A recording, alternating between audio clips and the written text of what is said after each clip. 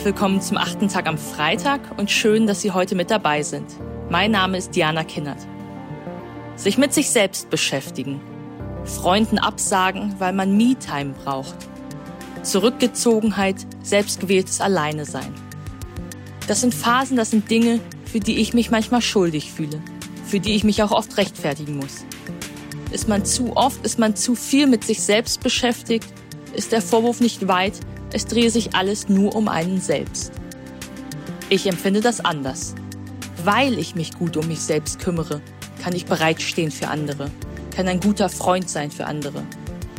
Die Beschäftigung mit dem eigenen Bewusstsein, Zeit für Nachdenklichkeit und eigene Reflexion, die halten mich gesund, die halten mich intakt. Rückenwind bekomme ich in dieser Woche von Anna Krämer, einer Expertin für Bewusstsein und der Bedeutung für inneren Wandel.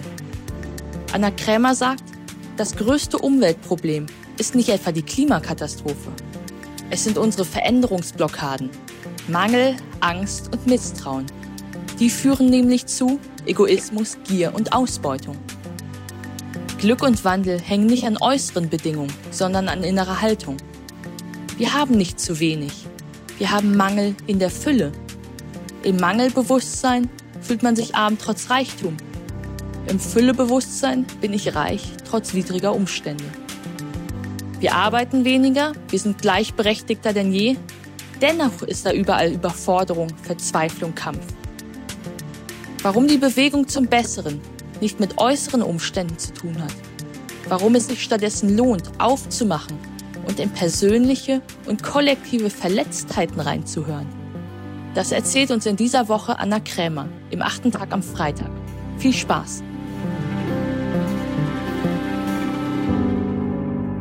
Guten Tag, schön, dass Sie da sind.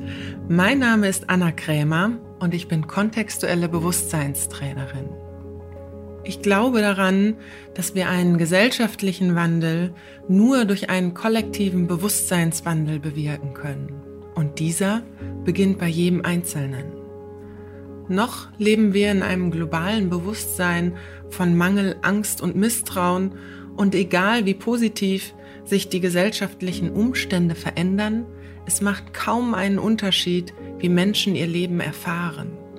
Wir brauchen einen kollektiven Bewusstseinswandel hin zu Fülle, Liebe und Vertrauen, wenn wir eine wirkliche Veränderung wollen. Denn das menschliche Bewusstsein ändert sich nicht durch das Ändern der gesellschaftlichen Umstände. Wir brauchen einen Wandel von innen nach außen. Denn die Vergangenheit zeigt, dass weder positive noch negative Veränderungen im Außen zu einem nachhaltigen Wandel im Bewusstsein der Menschen geführt haben. Wie auch die Corona-Pandemie gezeigt hat, waren die dadurch entstandenen positiven Veränderungen wie das Gemeinschaftsgefühl, die gegenseitige Hilfe oder die Bereitschaft zu Verzicht und die Dankbarkeit für das, was wir haben, eher ein kurzes Strohfeuer der Veränderung und haben keinen wirklichen nachhaltigen Wandel im Bewusstsein bewirkt, so wie es vielleicht viele gehofft hatten.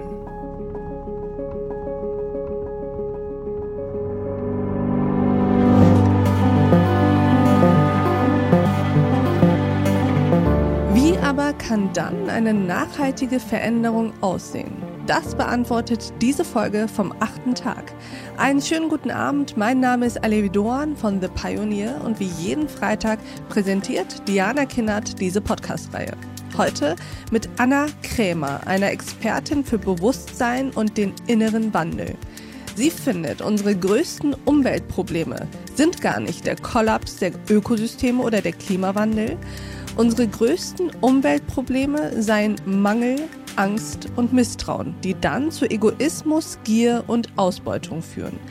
Die komplette Folge hören Sie als Teil unserer Pioneer-Familie, in unserer The Pioneer App oder auch auf thepioneer.de. Ich wünsche Ihnen ein schönes Wochenende. Ihre Alev Doan.